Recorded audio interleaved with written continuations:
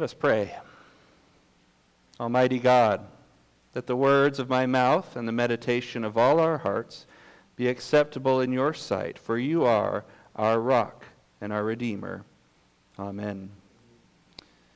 In the Gospel of Matthew, the whole story of Israel is relived in the life of Jesus, the true Israel. In the first 4 chapters, Matthew's already shown the birth of Jesus to be a new Genesis, a new creation.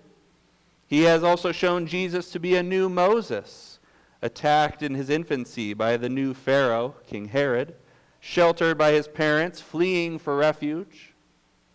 Once he has grown, the new Moses then passes through a new Red Sea as he is baptized in the Jordan. And Jesus is then cast into the wilderness to be tested for 40 days, all tracking right along with the Old Testament book of Exodus. And so now, in Matthew chapter 5, verse 1, we see the new Moses ascending to a new Mount Sinai to deliver a new Torah, a new book of a new covenant, what is commonly known as the Sermon on the Mount. Matthew chapter 5, verse 1. Seeing the crowds, Jesus went up on the mountain, and when he sat down, his disciples came to him, and he opened his mouth and taught them. At the first Sinai, it was God who opened his mouth and spoke the 10 words to Israel, what we call the 10 Commandments. Israel trembled to hear the voice of God. They begged Moses, "Do not let God speak to us, lest we die." But now, in Matthew's gospel, at this new Sinai, Jesus is the one who opens his mouth. He takes the place of God in this dialogue. He speaks for God because he is God. He speaks God's word, who is God's word. In these last days, writes the author of Hebrews, God has spoken to us by his Son. And now in Jesus, at this new Sinai, God speaks a better word than at the first Sinai. Here, God speaks not in prohibitions, not in thou shalt nots. Now in his Son, God speaks benediction. God speaks words of blessing. God speaks what we call the Beatitudes, from the Latin word for blessing. Jesus says, "Blessed are the poor in spirit, for theirs is the kingdom of heaven. Blessed are those who mourn, for they shall be comforted. Blessed are the meek, for they shall inherit the earth. Blessed are those who hunger and thirst for righteousness, for they shall be satisfied. Blessed are the merciful, for they shall receive mercy. Blessed are the pure in heart, for they shall see God. Blessed are the peacemakers, for they shall be called sons of God. Blessed are those who are persecuted for righteousness' sake, for theirs is the kingdom of heaven." 8 Beatitudes, 7 plus 1, a week plus a new day, fitting for a new creation. Are you intrigued by these Beatitudes? Are you pondering the portrait that Christ paints? Wouldn't you like to live among this people of blessing? Wouldn't you like to dwell in such a kingdom as the one Christ describes? Now, these Beatitudes seem a far cry from our own society, which is often characterized by pride and conflict and greed on all sides. Again, I say, Jesus on the mountain speaking these 8 Beatitudes, it reminds us of God speaking the 10 words to Israel at Mount Sinai. Now, the 10 Commandments were not merely a list of do's and don'ts. They, too, were a vision. They envisioned a new kind of community, a new kind of society, a society of righteousness, of justice, of faithfulness, of honesty, of love for God and for neighbor. Now, isn't our Lord doing something similar in his Beatitudes? Isn't he giving us a vision of a new world? He's describing this society of the blessed. He's casting a vision for a heavenly kingdom. But who is his audience? Who is Christ speaking to when he speaks these Beatitudes? Who are the people who will hear the King's blessing? Who are the people who will receive the King's reward? I want you to remember these Beatitudes, they're not vague aphorisms. They're not just maxims that are like so broad and so universal and so timeless that in the end they can kind of take on whatever meaning we want to give to them. You can't cut the Beatitudes out of their original context. You can't put a hashtag blessed in front of them and then slap them on a t-shirt or a coffee mug, right? Not if you want to really understand what Jesus is doing here. So never forget, these Beatitudes were spoken by the very lips of Jesus. They were given life by the breath from his lungs. They were spoken in the Aramaic language, carried by the salt sea air of Galilee, and they fell on the dusty ears of fishermen and tax collectors and shepherds and scribes. The Beatitudes were spoken to the lost sheep of Israel, a people who were already supposed to be the blessed people, the sons of Abraham, the heirs of the covenant. They were spoken to the people of Israel who were already subjects of a kingdom, the Herodian dynasty under the authority of the Roman Empire. But when Jesus came to this people, they were not a people receiving God's blessing. When Jesus came to this kingdom, it was not a kingdom that could in any way be described as heavenly. And indeed, that is why Christ came. You see, when Christ came, the people of Israel, and we're talking specifically about the religious and political leaders of Israel, the people who were supposed to be leading and shepherding Israel, the Pharisees, the scribes, the chief priests, the council, the impostor kings, the Herods. When Christ came, these people were not people of blessing. They were not the heavenly kingdom. And so each beatitude is an implied criticism of the leaders of Israel at that time.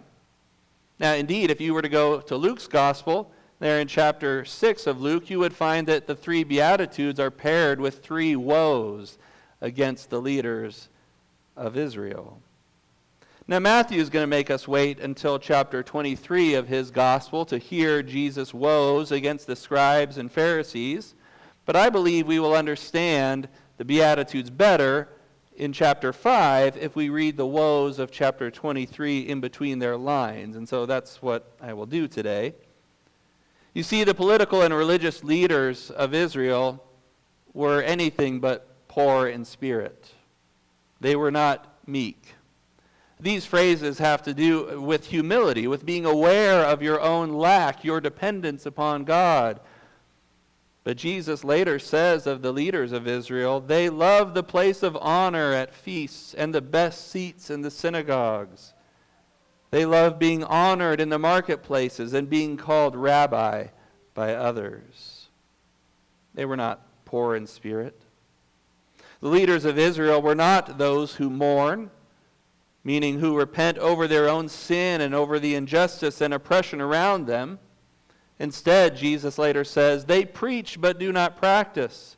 They tie up heavy burdens hard to bear and lay them on people's shoulders, but they themselves are not willing to move them with their finger. They are not repenting over the injustices of the world, they are inflicting them.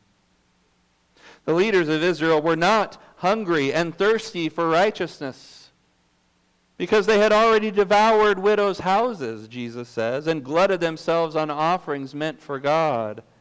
He later says of them, they are full of greed and of self-indulgence, not hungry and thirsty for righteousness. The leaders of Israel were not merciful. Jesus later says that they would tithe mint and dill and cumin, but neglect the weightier matters of the law, which he says are justice and mercy and faithfulness. They would sooner choose murder than mercy. They were not the pure in heart. Jesus later says they are whitewashed tombs, seeming pure on the outside, but within they are full of death. He says, full of hypocrisy and lawlessness. They were not peacemakers. No, to the contrary, they were plotters and insurrectionists. They were oath breakers and assassins. The leaders of Israel were not those who are persecuted. They were the persecutors. They persecuted the prophets God sent them, Jesus says. He says they always have, and they would continue to do so, as we see in the Gospels and in the book of Acts. These were the people of Israel to whom Christ came. This was the state of their hearts and the state of their kingdom. They were not a people receiving God's blessing. They were not a heavenly kingdom. And that is why Jesus came. And that is why he speaks these Beatitudes, because a great reversal was needed. A blessed kingdom to replace the cursed one, a righteous king to supplant the wicked, a holy high priest to cleanse the corrupt, a new creation to descend upon the old. And so you see, each of these Beatitudes, they contain a promise of this great reversal in the story of Israel. This unexpected turn, what Tolkien calls a eucatastrophe. For the blessed people in the heavenly kingdom, those who mourn shall be comforted. Those who are outcast will inherit the land. Those who are hungry will be satisfied. Those who are persecuted shall be praised. It is this great reversal that the saints of old sang about. It's the song that Jesus' own mother sang over him, as we see in the Gospel of Luke. Mary sings, "He has brought down the mighty from their thrones and exalted those of humble estate. He has filled the hungry with good things, and the rich he has sent away empty. He has looked on the humble estate of his servant. From now on, all generations will call me blessed. Blessed are the poor in spirit."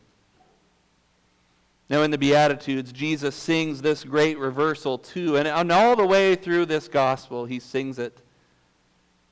In the last chapters, he sings, "Whoever exalts himself will be humbled, and whoever humbles himself will be exalted." But singing is not enough. Right? The prophets of old spoke this song. The mothers of Israel sang this song. Jesus' own mother sang it. But to actually accomplish this great reversal, to birth the blessed people, to establish the kingdom of heaven on earth, God had to send a living, breathing beatitude to his people. The song must take on skin. The word must take on flesh. And so what we come to find is that Jesus himself is the embodiment of these Beatitudes. Jesus is the one blessed by God, and Jesus is the blessing God gives. Jesus is the only true King from heaven, and Jesus is himself the kingdom of heaven. Walk through these Beatitudes. Was Jesus poor in spirit? Was Jesus meek? Meek does not mean timid or slight, as we often use it. To be poor in spirit, to be meek, meant being humble, not prideful, depending on God's provision. So what could show more poverty of spirit than the Son of God pouring himself out, taking the form of a servant, and being born in the likeness of man? The heavenly King taking on the tattered rags of the suffering servant. Jesus was poor in spirit, and for his poverty, the Father gave him the riches of the kingdom. Was Jesus one who mourns? Did the Son of God mourn over the state of the world? That's the idea here, mourning over sin. It can be mourning and repentance over one's own sin, but here it's more about grief over this fallen world, over the injustice and oppression and wickedness of all humanity.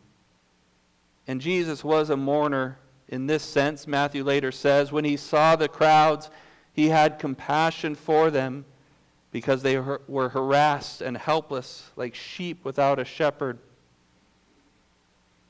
John shows us that he who had the power to raise Lazarus also wept over Lazarus' tomb. Think of the end of Matthew's gospel when Jesus laments over Jerusalem because he longed to gather them into his arms like a mother hen, but was rejected by them instead. To be sure, Jesus was a mourner. He was a man of sorrows, acquainted with grief. Was Jesus one who hungered and thirsted for righteousness? Was Jesus pure in heart? Well, Jesus was righteousness itself, purity throughout. Jesus was without sin. He was always doing what is right, what is pleasing to the Father. He's the image of the invisible. He is the pure heart of God. And Jesus is also the bread come down from heaven who satisfies our hunger. Jesus is the living water who eternally slakes our thirst. And so Jesus is himself the satisfaction of the blessed. Was Jesus merciful? Well, pay attention as we walk through the Gospel of Matthew. You'll see how Jesus shows mercy, eating with tax collectors and sinners, those rejected by the leaders of Israel. Notice how many times the blind and the sick and the afflicted will call out to Jesus, "Lord, have mercy," just as we pray in our prayers each Sunday. And each time Jesus sees them, and he reaches out to them, and he heals them, and he forgives their sins. That is how Jesus shows mercy. Not only that, but think of the mercy he showed by offering himself on the cross, that we all might receive mercy instead of condemnation.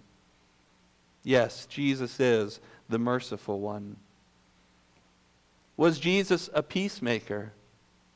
The Apostle Paul says Jesus is our peace, that he has broken down in his flesh the wall of hostility that divides mankind. Not only mankind, but Paul also says Jesus has made peace between God and man. He has reconciled to himself all things, whether on earth or in heaven, making peace by the blood of his cross. Yes, Jesus is a peacemaker, both peace offering and peacemaker. Jesus, the true Son of God. Was Jesus persecuted for righteousness' sake? Need we do anything more than look to the cross? And so when Jesus speaks these Beatitudes, he speaks what he himself already is. Jesus was the Beatitudes in flesh, walking amongst the lost sheep of Israel. He was the truly blessed one, the one who received God's blessing as the only faithful Israelite. Jesus, the King of the heavenly kingdom. And because Jesus lived these things, because he lived them for his people on their behalf, for their salvation, Jesus is also able to call his people to follow him in the pathway of the Beatitudes. And that's also what these Beatitudes are. They are a call to live like Jesus. Because Jesus has fulfilled these things perfectly, because he has received the blessing of the Father, because he has been given the keys to the kingdom, Jesus now creates a new creation. He blesses with a new blessing. He founds a new kingdom. And he calls his disciples to follow him into this new kingdom. He calls us to follow in his footsteps. And so in Matthew 5, verse 11, Jesus makes this call more personal. He transitions out of the third person, theirs is, they shall, those who, into the second person. He says, blessed are you. Blessed are you when others revile you and persecute you and utter all kinds of evil against you falsely on my account. He's talking to the disciples whom he has only recently called to follow him. And he's talking to you. And he's talking to me, who follow him still 2,000 years later. You see how Jesus' disciples identify with him? It's on his account that they will be persecuted, he says. They are those who are persecuted for righteousness' sake, persecuted for the sake of the righteous one, just as the righteous one was persecuted for their sake. You see, disciples of Jesus are to so align themselves with him, so identify with him, so imitate him, that they can expect to receive the same treatment he receives. And there's kind of a downside to that as well as a positive one. There is both a downside and an upside to such a union with Jesus, the living beatitude. And the downside is this. If the leaders of Israel reviled the righteous one, they will revile those who follow him. If they persecuted Jesus, they will persecute his disciples. And that's precisely what we see in the book of Acts. Union with Jesus means union with poverty, with mourning, with meekness, with hunger, with thirst. All the first half of these Beatitudes. Union with Jesus means union with his humiliation, his humbling, his lowering of himself. Being blessed with the Blessed One means being blessed with suffering. I'm reading a novel right now, and one of the characters is a fiery abolitionist preacher who lived during the Bleeding Kansas era of history, if you're familiar with that. He lost an eye fighting for the North in the Civil War. And he tells his grandson, being blessed means being bloodied. Being blessed means being bloodied. And he's partly referring to the fact that if you look up the etymology of our English word blessing, it actually derives from an older English word, bledsean, to mark or consecrate with blood. That was how they blessed things back then, by bloodying them. Now, that's not true of the Greek word for blessing, which Matthew uses here, but the notion, I think, squares pretty well with the principle Jesus just described. Being blessed means being bloodied. Blessed are those who are bloodied on my account. You see, the Blessed One bled for us. If we would follow in his footsteps, we should expect our feet will bleed as his did. You see, but the good news is, if we are united to the Blessed One and walking in his bloody footprints, we will also receive the same reward he received. The rewards described in the second half of the Beatitudes: comfort, inheritance, satisfaction, mercy, to see God, to be called sons of God, a place in the kingdom of heaven. So Jesus says in Matthew 5, verse 12, rejoice and be glad, for your reward is great in heaven. The people of blessing will suffer much in this life, but their reward, Jesus says, is a kingdom infinite and eternal, blessed by the presence of the Blessed One himself. The meek will inherit the earth, and they will also inherit heaven. They will inherit the new heavens and the new earth when their Lord returns at the end of all things. And so Jesus issues further calls to those who would be blessed, who would inherit this kingdom of heaven. Verse 13, he says, you are the salt of the earth. But if salt has lost its taste, how shall its saltiness be restored? It is no longer good for anything except to be thrown out and trampled under people's feet. Then in verse 14, Jesus says, you are the light of the world. A city set on a hill cannot be hidden. Nor do people light a lamp and put it under a basket, but on a stand, and it gives light to all in the house. In the same way, let your light shine before others, so they may see your good works and give glory to your Father who is in heaven." So we apply the same interpretive principle to these sections as well. Jesus does not say these things in a vacuum. He's speaking to the people of first century Israel. You see, Israel was supposed to be the salt of the earth.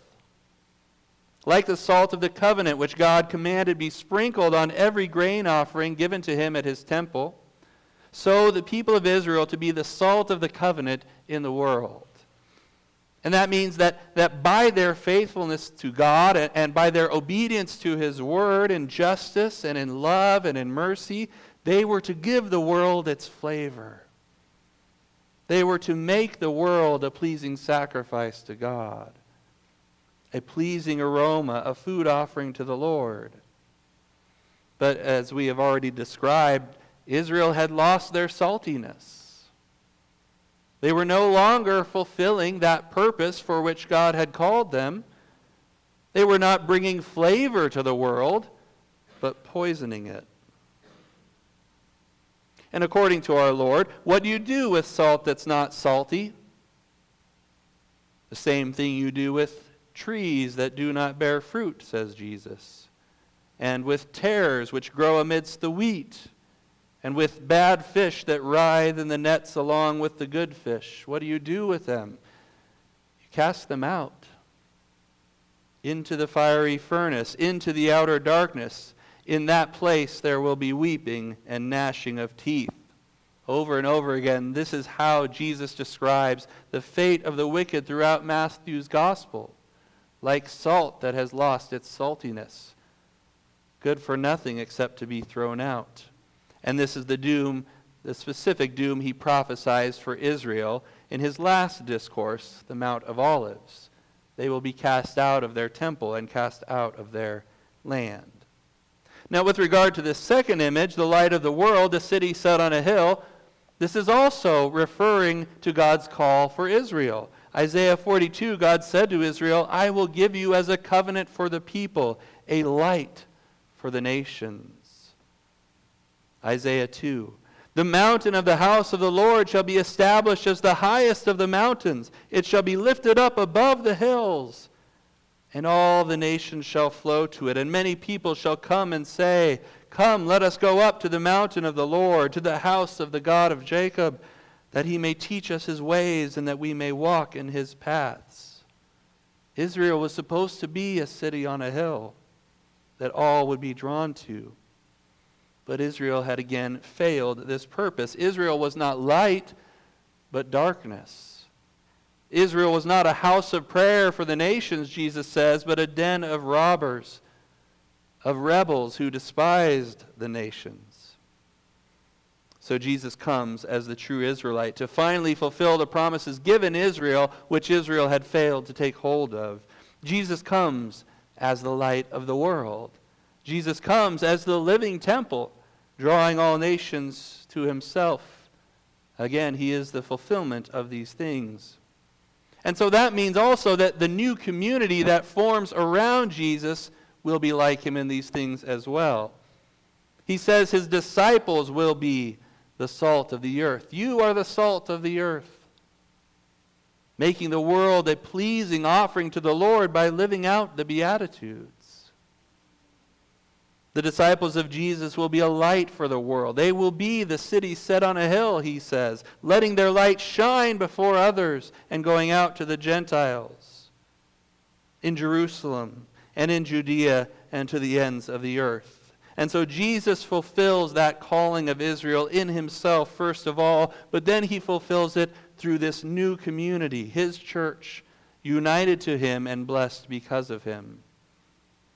And so with all this talk of this great reversal, what's wrong in Israel and what Jesus is coming to transform, with all these images of upheaval, of exalted ones being humbled and humbled ones being exalted, with Jesus taking all this imagery that had applied to Israel in the Old Covenant and saying that it would now be applied to him and to his church and to this ragtag troop of fishermen and tax collectors and nobodies, What were people thinking? Does this mean Jesus is going to violate the law of God? He's going to undo everything? He's going to scrap the whole Old Testament? And so Jesus goes on in verse 17, "Do not think that I have come to abolish the law or the prophets. I have not come to abolish them, but to fulfill them. For truly I say to you, until heaven and earth pass away, not an iota, not a dot will pass from the law until all is accomplished." You see, to many of the Jews of Jesus' day, the things that he said and the things he did felt like violations of the law. But that's because their law had become clouded by man-made traditions and customs and prejudices, to the point where God's people no longer recognized the true law, the heart of the law, the spirit of the law. They did not recognize the word of God when it took on flesh among them as a living beatitude. So what Jesus says and what Jesus is doing here, it's not a violation of the Scriptures, it's a fulfillment of them. He is being and doing what Israel was called to do all along. He is the light of the world. He is the city on a hill. He is the suffering servant of the Lord who shows mercy to the lost sheep of Israel and light to the nations. And he's calling disciples to follow him and to do the same. And that's why he says in verse 20, "For I tell you, unless your righteousness exceeds that of the scribes and Pharisees, you will never enter the kingdom of heaven." The people couldn't believe their ears. We have to be more righteous than the scribes and the Pharisees? The guys who take the law so seriously they're tithing spices and seasonings. Right? The guys who take tiny scrolls of Torah and wrap them around their arms and around their heads because they're so devoted to this law. The guys who are our teachers, our pastors in the synagogues and the people who serve at the temple and have authority over our whole nation. We have to be more righteous than them. But Jesus says that was all outward show. Those were cups cleaned on the outside and dirty within. Those are whitewashed tombs. Jesus is calling his disciples to the true law of God, to offer mercy and not just sacrifices. He is calling them to what has always been the true heart of the law of God, and which the leaders of Israel have forgotten. And that heart is the Beatitudes. Poverty of spirit, mourning over sin, meek humility, hunger for righteousness, showing mercy, purity of heart, peace, and endurance through persecution. He calls Israel to these things, and he calls us to these same things. So I leave you with this application. I encourage you to come back to Matthew chapter 5 and to these Beatitudes throughout this week. Read over them, meditate on them, consider the situation, the context into which Jesus spoke them, even if just for a few minutes at a time. And you can approach it different ways. One day you could read through them and you could see them as a confession of sin. Consider the ways Israel failed to live this way in Jesus' day, and then confess the ways you yourself have failed to be salt and light, failed to embody these Beatitudes. Use the Beatitudes and the rest of the Sermon on the Mount as a confession of sin and seek to amend your ways.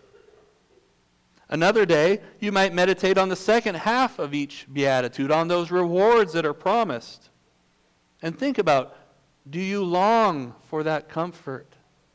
Do you long to receive mercy? Do you wish to see God? Jesus promised these rewards to those who place their faith in him. And so are you clinging to those promises in faith? Another day this week, you might read through the Beatitudes and you might consider how Jesus embodies all these things in himself. Consider the ways Jesus is shown to be a walking beatitude in the Gospels.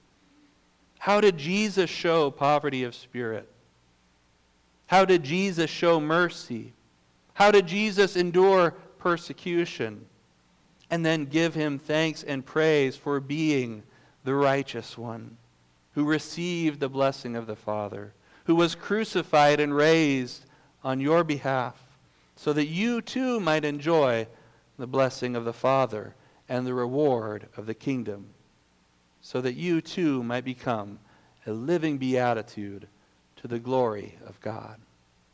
Let's pray. Heavenly Father, we confess that we are often ruled by pride and by greed and by selfish desires. Rather than having a righteousness that exceeds the scribes and Pharisees, we find ourselves falling into the same sins they did. So we praise you for sending Jesus to be a living beatitude among us, to act in true justice and mercy and love toward us for your glory and for our salvation. Give us faith to respond to his call that having been blessed in Christ, we might now be a blessing, salt and light to this world, walking beatitudes in the image of Jesus. In his name we pray. Amen.